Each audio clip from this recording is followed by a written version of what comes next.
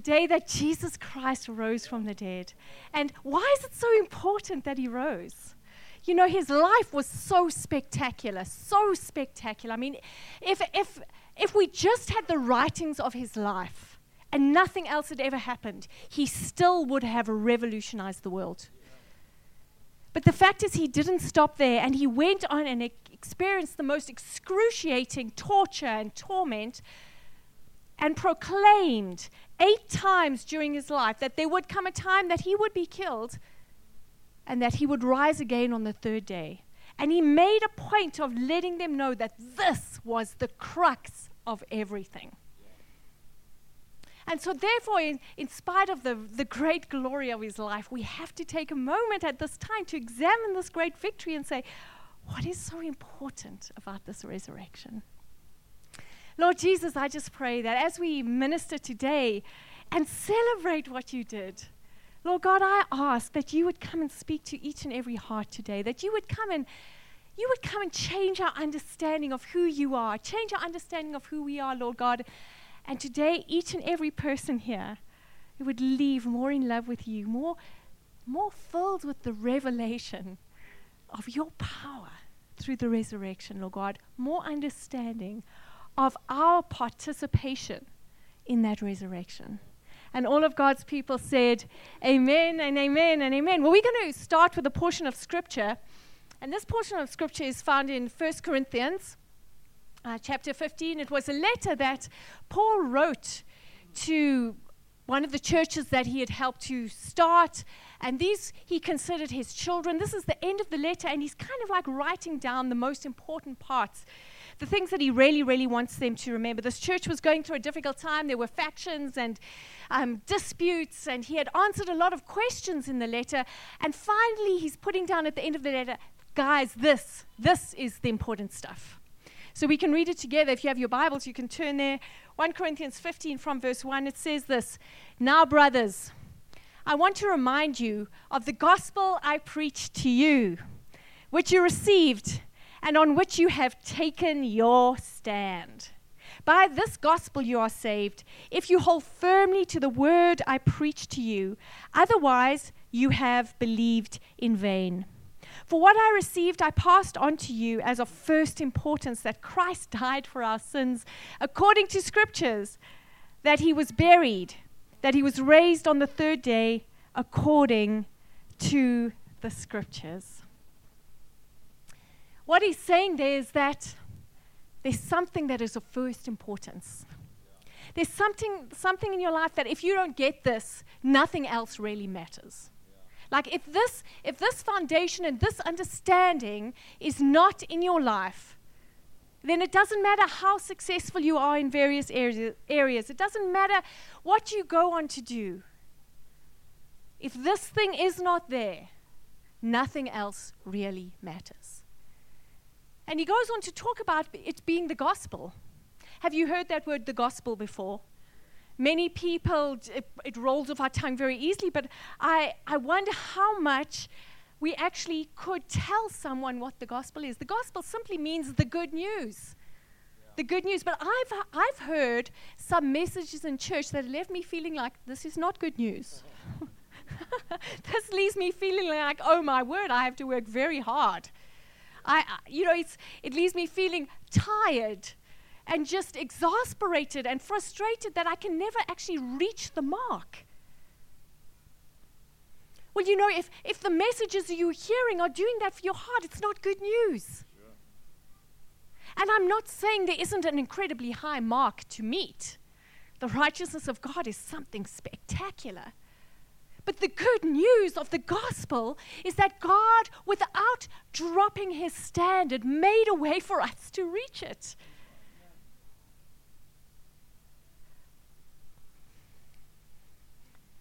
And guys, that's good news. Because the way he made for us to reach that incredibly high standard was something I shared last week, is that life is not a marathon or life is not a sprint. Life is a Formula One race. And Jesus Christ is the ultimate Formula One car.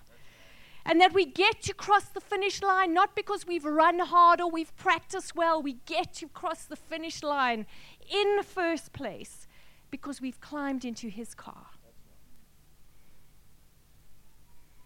And we no longer expect righteousness to come from our own effort, but we expect righteousness to come from our yieldedness to him. Our willingness to follow him. Our willingness to allow him to live inside of us. Our willingness to receive what he's already done. Our willingness to put aside our own judgments and to take on his. And say, Lord, I choose to call good what you call good. I choose to call evil what you call evil.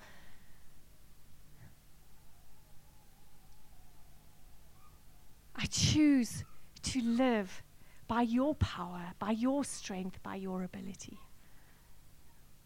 And church, this is good news. Sure. This is good news. This means that you're safe. This means that your future is secure. Because it doesn't depend on how well you do. How about that? I mean, that is such good news that it's almost unbelievable. Yeah.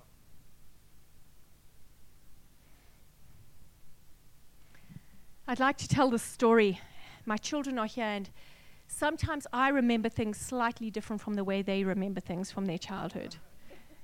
So if you ask them about this story, they may tell you a different version, but I got to say it first over the microphone, so my version wins.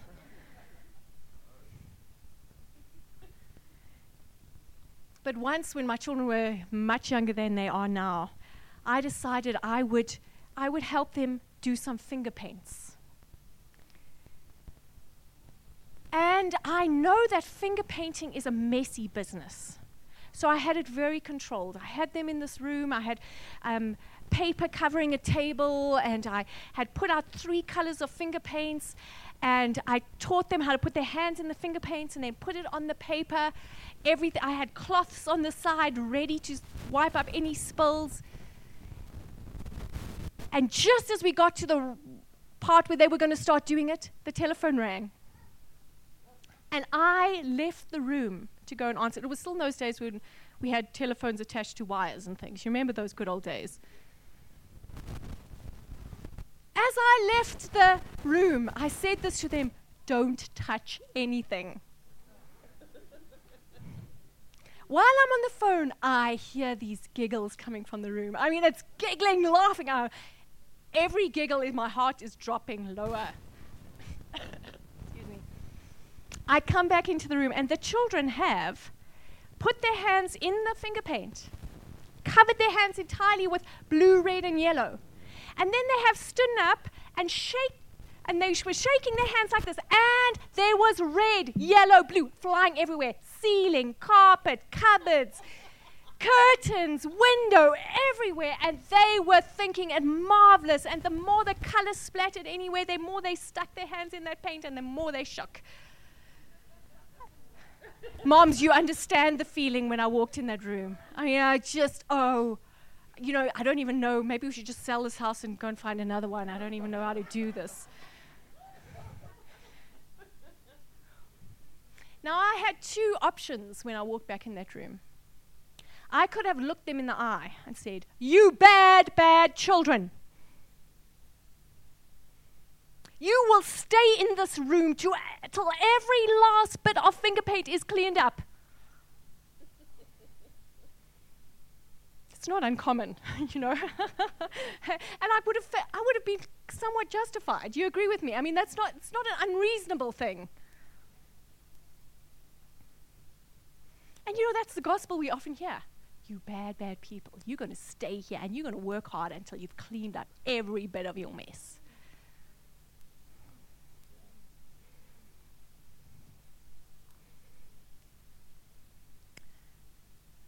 Or I could have done this. I could have said, oh my word, children. You just sit there on the side, and I am going to clean everything up. Everything up. And then, say someone rang the doorbell and they said, well, what's going on? In that scenario, maybe I would have answered this. Well, you know what?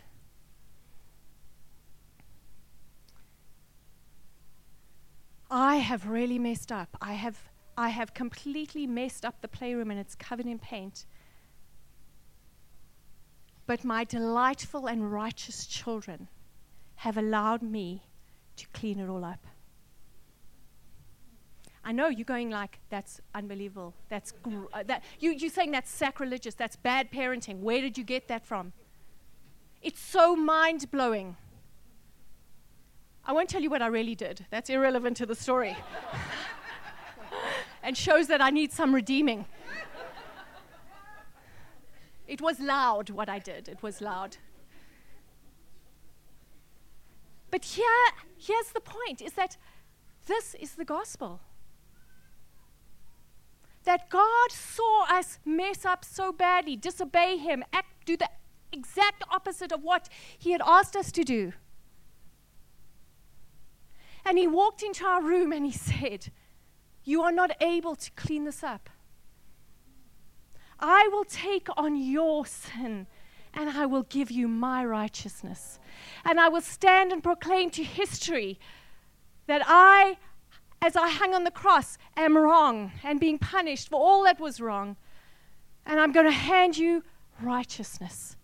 And I'm going to declare to the world that you are good and you are whole and you are blessed. Guys, listen. I know it's so wild. It's so wild that it's almost unbelievable. And it's why it's not preached. But it's what the gospel is that you were unable to clean up your mess. So Jesus came and did it for you.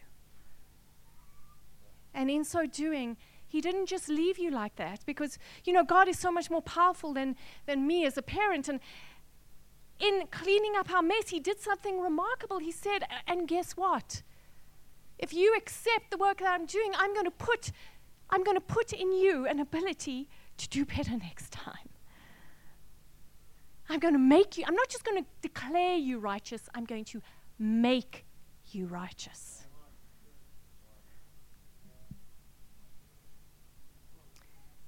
A man by the name of Rice Brooks, who is one of the founders of our movement, made this statement about the gospel, and I think it's a really good summary. It's that the gospel is the good news that God became man in Christ Jesus. He lived the life we should have lived and died the death we should have died in our place. 3 days later, he rose from the dead, proving he is the Son of God and offering the gift of salvation to all who repent and believe in him. Sorry, I saw some people trying to take photos. There you go.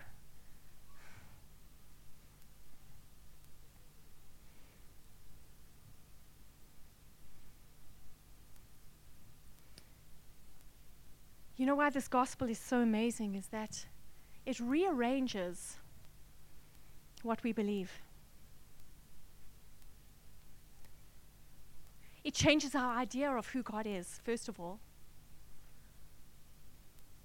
Because the devil in the world works overtime to paint a picture of this angry, judgmental God who is ready to throw bolts of lightning at you whenever you step out of line.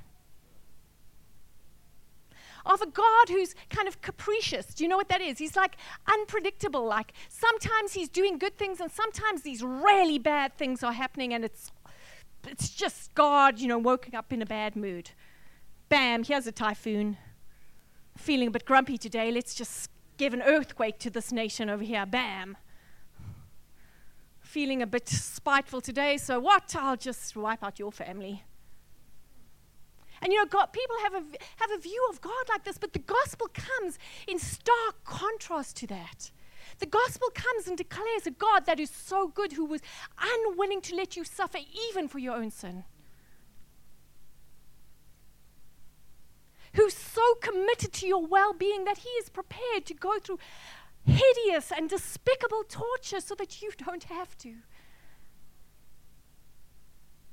And the cross must signify to us day in and day out that we serve a God who is so good. that is good beyond our wildest imagination. And when those lies bombard us that God has deserted us or God is not working on our behalf, the cross must come to the forefront of our thoughts and tell us, no, no, no. God is good.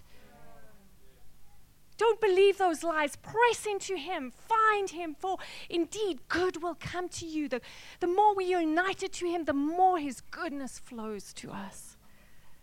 It's also got to speak to us about who we are. It's got to speak to us that without Him, there is no hope. That we are not strong, capable people who don't need this God and who can simply run our lives by ourselves. But that we were created to be inhabited by Him and that we were created to be successful in His presence. My husband absolutely loves power tools. So much so that he even gives them to me for my birthday.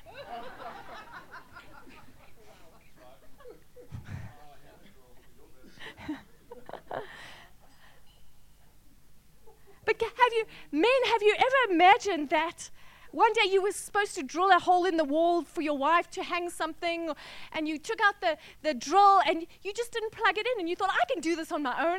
Who needs electricity? You put that drill against the wall and you press really hard. You even turn it backwards and forwards and you make a little scratch in the wall. Look how great I am. I made that scratch.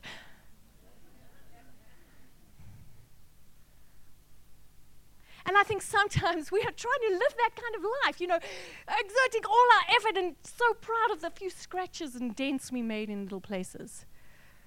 Not plugging ourselves into the power source. We were designed to operate with God's presence flowing through us.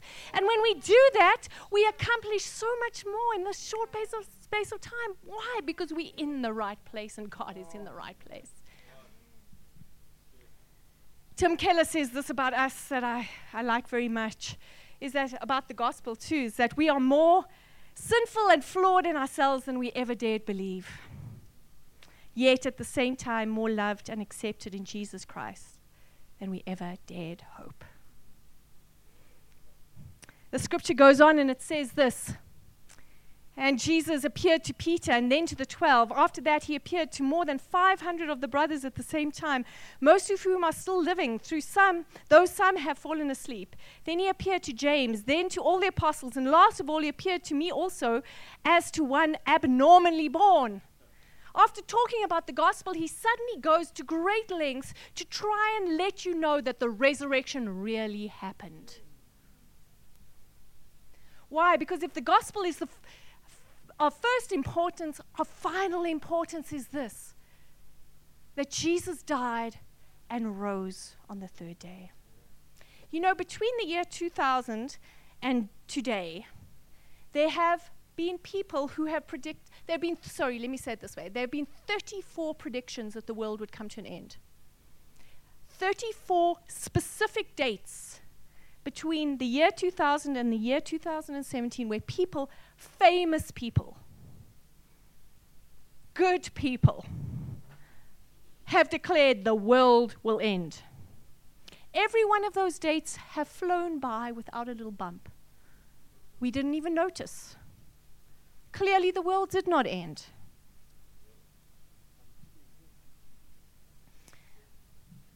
Mike is saying things in the front that I cannot repeat. You can come and ask him later.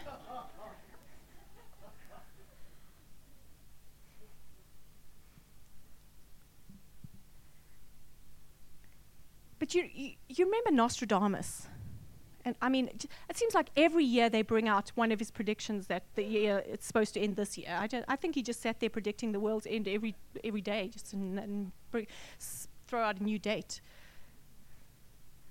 But I have to be honest, I have no desire to read Nostradamus' writings. Why? Because he's been wrong so many times.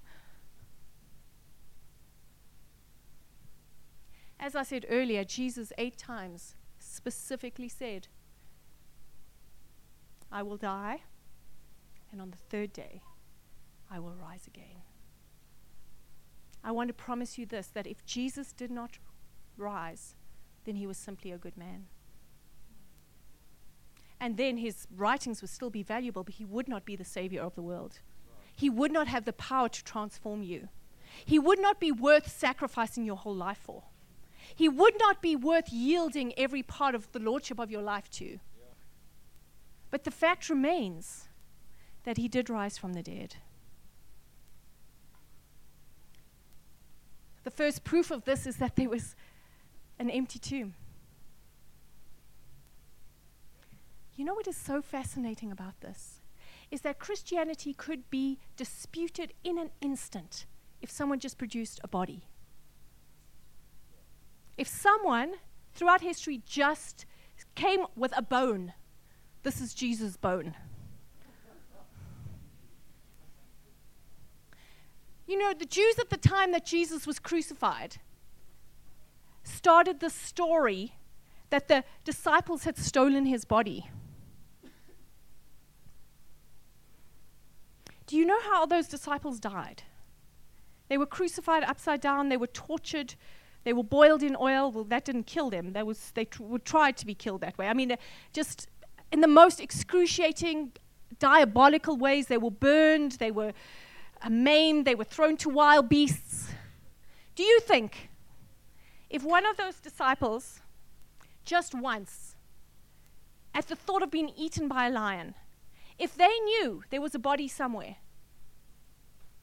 do you think they would have said, oh, actually, you know, this is all not true. Don't throw me to that lion. Actually, I'll show you where the body is. I was just pretending. But you know, throughout history, no one has produced a body. It is the most attested fact in history that that tomb was empty. John Piper, in Desiring God, makes this claim. And seeing as he did all the research, I just decided to go with him. He says, because of the strong evidence for the empty tomb, most recent scholars do not deny it, even the non-Christian ones. Jacob Kramer, who is a New Testament critic, has said, by far most exegetes, those are people who study the Bible, hold firmly to the reliability of the biblical statements about the empty tomb. And he lists 28 scholars to back up his fantastic claim. The tomb was empty. And there were eyewitnesses. The scripture lists those eyewitnesses. 3 women, Peter, John, the 12 apostles, 500 brothers, James and Paul himself. Why is this so significant? Because in those days, women were considered completely unreliable witnesses. They weren't even allowed to testify in court. Yeah. Praise the Lord for progress.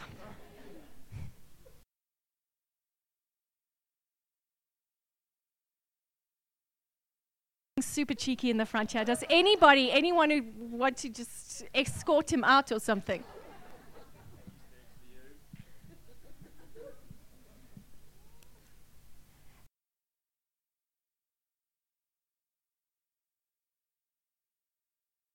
Is headed by the woman who arrived at the tomb.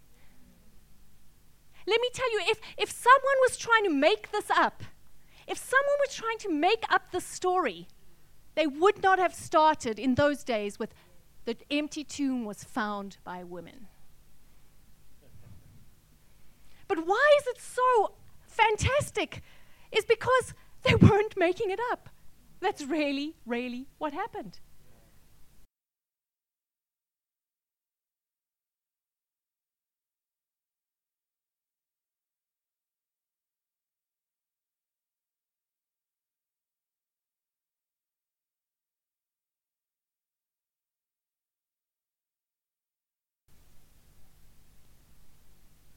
Here's the wild thing is that all of Jesus' closest companions were martyred. Like I said earlier, you know what? If you're going to make up a fantastic lie and deceive the whole world, if you threatened with being covered in oil and used as a human torch, which is what some of the Caesars of the day did, one of the Caesars of the day did,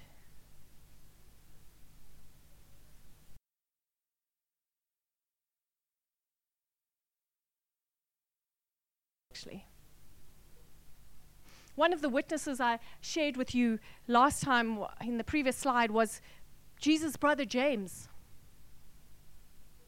Do you have sisters and brothers that you grew up with? Imagine if one of them claimed to be God.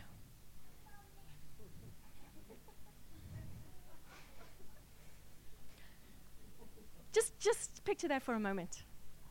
You'd have some things to say. Because you've seen them get out of their bed with their hair all messy. You saw them refuse to eat their broccoli. You saw them cheat at school. You saw them smack your sister.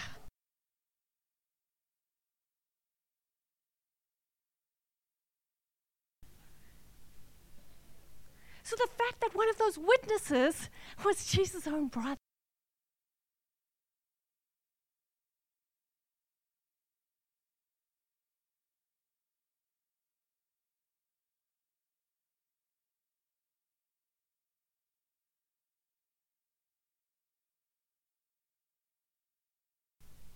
Some of those very same eyewitnesses. Peter. You remember the stories about Peter? You know, he's the one who made those fantastic claims.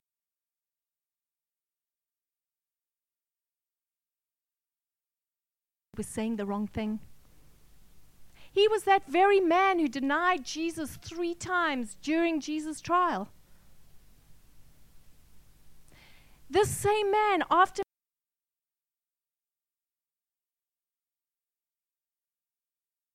and declared Jesus Christ risen again and glorified. And in one instant, his words were so powerful that 3,000 people bowed their knee before Jesus Christ and said, yes.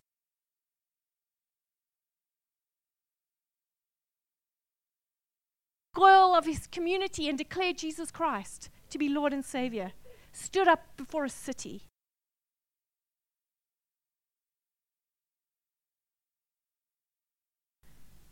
The power of that resurrection did more than just bring Jesus back to life. The power of that resurrection changed the people who met him.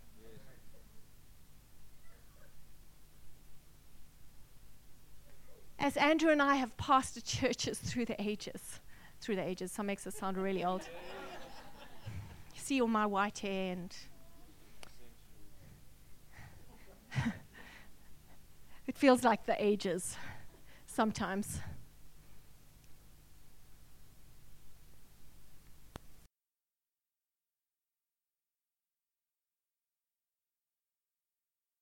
Go from destitute, broken lives to functional wives and mothers and contributors to society. You've seen corrupt, broken people become whole and healed and delivered and loving and the kind of people you want to know. You've seen shy, intimidated people become leaders. You've seen bombastic, obnoxious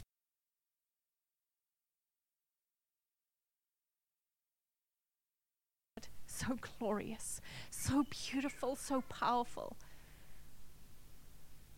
And they chose to surrender and say, I've tried to live my life the best I could, but I failed. And I hand the leadership of my life to you. And this glorious King who couldn't be killed reached down into their hearts and said, I accept your sacrifice. I will come and build your life with my glory. I will cause my love to heal the broken places of your heart. I will give you a strength that you could not have had on your own. I will give you a life that you did not.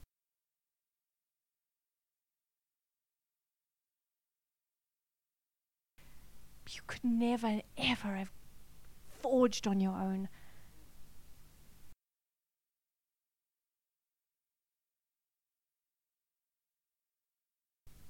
I will cause your skills to be infused with supernatural ability. In short, I will make you great. Though you don't deserve it.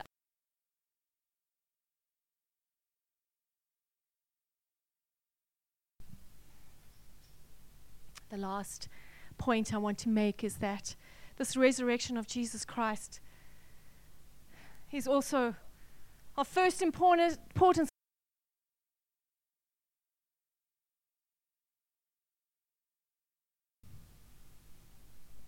Jesus once, when he was standing before the tomb of one of his friends who had died, and he was speaking to Mary, the sister of Lazarus who had just died,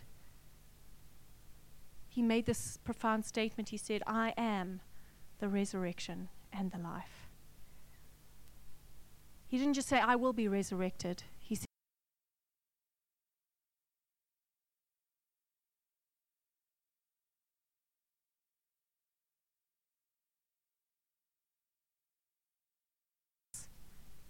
because that's who he is. And it's of personal importance, because the Bible claims this. And if the spirit of him who raised Jesus from the dead is living in you, he who raised Christ from the dead will also give life to your mortal bodies through his spirit who lives in you. That the fullness of what happened on the cross, we get to experience on a daily basis. Impossible situations must bow.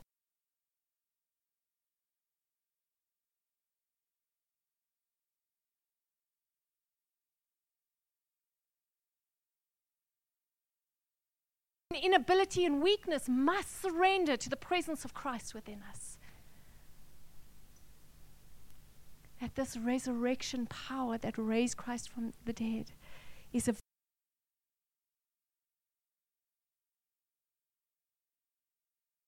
to us as we face that difficult boss, as we navigate those difficult relationships, as we extend our effort to do something new and unique. His resurrection power is there to enable us. Amen. Let's pray. Lord Jesus, I thank you for your great grace towards us.